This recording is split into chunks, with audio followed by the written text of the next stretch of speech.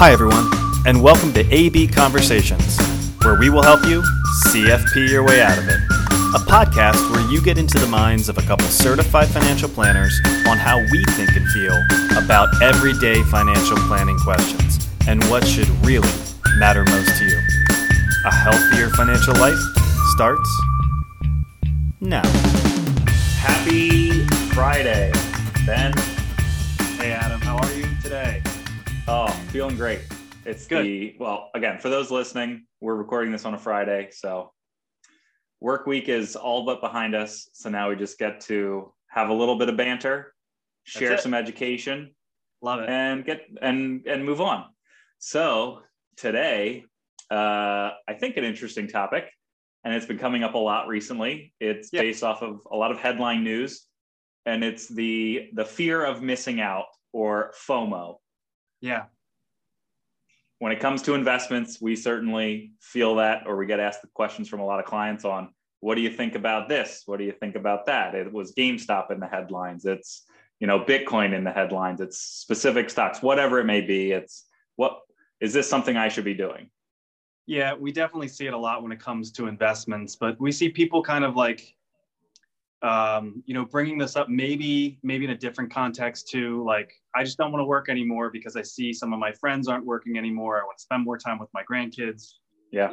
Just sometimes I feel like I'm missing out on something. So I'm going to make a gut reaction. I'm going to make some sort of decision. And of course, we love and care for our clients. We want to make sure the decisions they're making or the feelings that they're having are really good, healthy ones, not only for themselves, but certainly their financial future. So that's why the fear of missing out, FOMO, it is something that concerns us, and, let's talk about it. So, yeah. And I think you'll elaborate on this a little bit, but it's incredibly natural, right? It's human. Yeah. It's human nature to not want to feel like you're left behind in any sort of, trend or craze or fad, whatever. So this is absolutely like herd mentality stuff, right? And you use some good recent examples. You're going to have these thoughts when you see people making a quick buck in this, or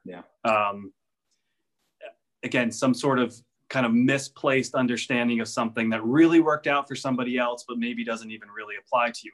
It is human nature. It's not that you're uneducated. It's not that somebody else knew something more than you and figured something out, and you like, why didn't I know that? Why couldn't I have done that? I think, to your point, it is that human nature of just wanting to get from A to B, right? That's what planning is supposed to be about, goal planning. These are the things I want to accomplish, and feeling like somebody got there real quickly, or they skipped a couple steps, and you don't want to have to go through this long grind to get there if there was some shortcut. Yeah. Yeah, you've said it in many meetings, right? The saving is hard. Yeah, we acknowledge that. Climbing the salary ladder at work, that's a hard thing. It takes some people years to get to the position that they really want. Yeah, and our world has certainly shifted to more instant gratification, right? I feel like that's way more prevalent. It's just the way of the world now. When it comes to news, information, whatever, it is at our fingertips. If we want something, at least I know this is true in my house, if you want something, you go get it. Maybe that's not true. You don't have to go shopping anymore. You click the Amazon button on the app of your phone, and at a day later, it shows up. Yeah, so I think that has kind of shifted just the overall approach to things in life. And when it comes to your point, right? Climbing the salary ladder, just saving towards your goals over time. It's not fun. So if there's a way, and you're seeing other people maybe accelerate their goals or meeting their goals by taking on a certain risk, maybe, and it worked out for them, it's the fear of missing out, right? Why didn't I do that? And I could check some of these boxes on things I wanted to do and keep moving. So then let's address how we want to help somebody with this. And this isn't getting into specifics of finances. This is more like the behavioral finance side of things. Step one, just recognize it. Again, if it's human nature, it's instant gratification, it's the world of news, we're seeing a lot more. It's Twitter, very quickly you can see what somebody else was doing and how they did it. Step one is just recognize it. But then I would say step two is put it into context, right? And I think, well, I'll put this over to you. Like, how do you help people kind of put in context what FOMO can mean as some sort of trade-off? Yeah, so it's come up in a few conversations recently with clients, and I asked the question, whatever the stock or the decision is, it's an either or. Which would you regret more? Is it not investing and seeing others around you profit from it, or is it investing and seeing it go down over time? Which feels worse to you? And if it's, well, I don't want to see others around me take advantage of an opportunity that I had, but I chose not to, like that, if that feels worse, then let's talk about, ways to keep the main thing, right? Let's make sure you're still on track for your goals. And if it's carving out a portion to just scratch that itch, then that's okay. I'll use the lottery example, right? We talked about this. If you're in an office or you're in a workplace and Powerball reaches, half $1 billion, right? 500 million, and somebody's going around collecting funds from everybody, do you want to be the one to not contribute to that and everybody happens to hit and now you're the only one in the office left because everyone else, has millions of dollars? That's human nature. Yeah, and that's where I think putting it into context, that's such a great example, because that's a $5 expense, right? That is not some sort of, I'm changing the potential trajectory of my financial plan. And again, right. I know we would all say, hey, if I'm participating in 500 million, like, great, that's changing the trajectory in a really good way. But right. It does have to come to some sort of trade-off.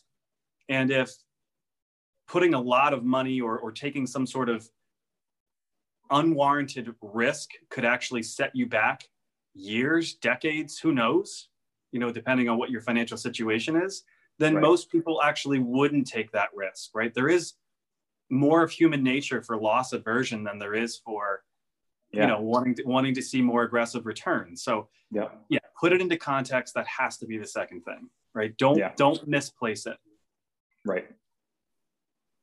I would say the third thing then is, like, let's have a plan for how to deal with that. And I think between recognizing it and keeping it into context, it's okay to talk about it, right? Especially if this is going to be some sort of financial investment. Yeah. Keep something, right? Anything. Maybe that's a friend, maybe that's a coworker, maybe it's a trusted advisor, but keep something between you and your impulses to make some sort of drastic decision. Yeah. I think that's very fair. Okay. So I'll elaborate, right? As we've already shared, but we've had those conversations with clients. They seem to keep popping up as, headline news seems to just churn out the next biggest thing. And it gathers eyeballs, but we're okay to have that conversation. And at least, again, just give that perspective and that context to just, again, in the grand scheme of things, is this truly a path you want to go down? Or is it just the curiosity of, I don't even know what a Bitcoin is. Should I be invested in it? That's just wanting to learn in general is a part of that. And we can play that role to at least, again, provide that context, a little bit of education. We don't need to make that decision for you.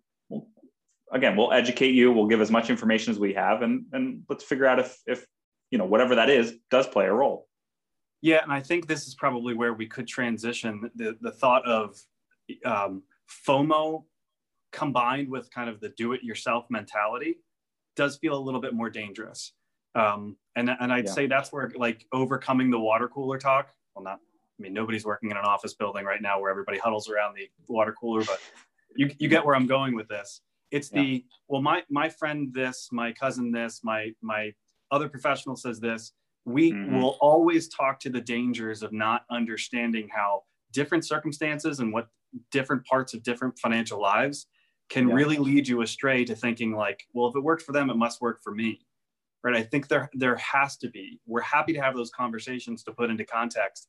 here's why that may not work for you. Or here's what you told us was the most important thing, right? Most people look, we all want to generate more wealth, right? We all want to move that net worth number forward, but it is really just to get us to some sort of desired end state where that wealth is the vessel to bring us a more meaningful life, more purpose, align with our values. So the path to get there can be very different for different people. And I think, again, you can get really tied up and really backwards if this fear of missing out with either a do-it-yourself model or I heard this worked for somebody else doesn't really align with what makes up your financial life. And even worse, doesn't even align to like what you actually value. Right. Yeah. I'll use your example that you used earlier. It's climbing a mountain, right? If your goal is to climb that mountain, a lot of the satisfaction is in the actual hard work and all of the trials and tribulations to get to the top. If you could just press the elevator button and it takes you to the top of the mountain, is that as satisfying? Probably not. I don't know. I've never done it. It's not at all. And I think that's actually a really good way of putting it. We all want to get from A to B and we want to do it efficiently. And look, that's what financial planning is supposed to be about. But it's not a straight line. And I don't think there are a lot of shortcuts. And if you do try to take a lot of shortcuts, we have to recognize that those don't always work out, right? And part of the process and part of having a plan is to recognize that it's supposed to kind of try to keep you away from dark alleys. That's not that it's always going to occur, but certainly the more shortcuts you try to take, the more you're going to miss the mark, I think. Yep. So recognize it, put it into context, have a plan with how to deal with it. And sometimes that's just have somebody that you can talk to kind of keep things in context for you. Yeah. Talk it out. All right. Hopefully this helped people with the concept of FOMO. Let's hope. All right. Thanks for the chat again this week. You got it. See ya. Bye.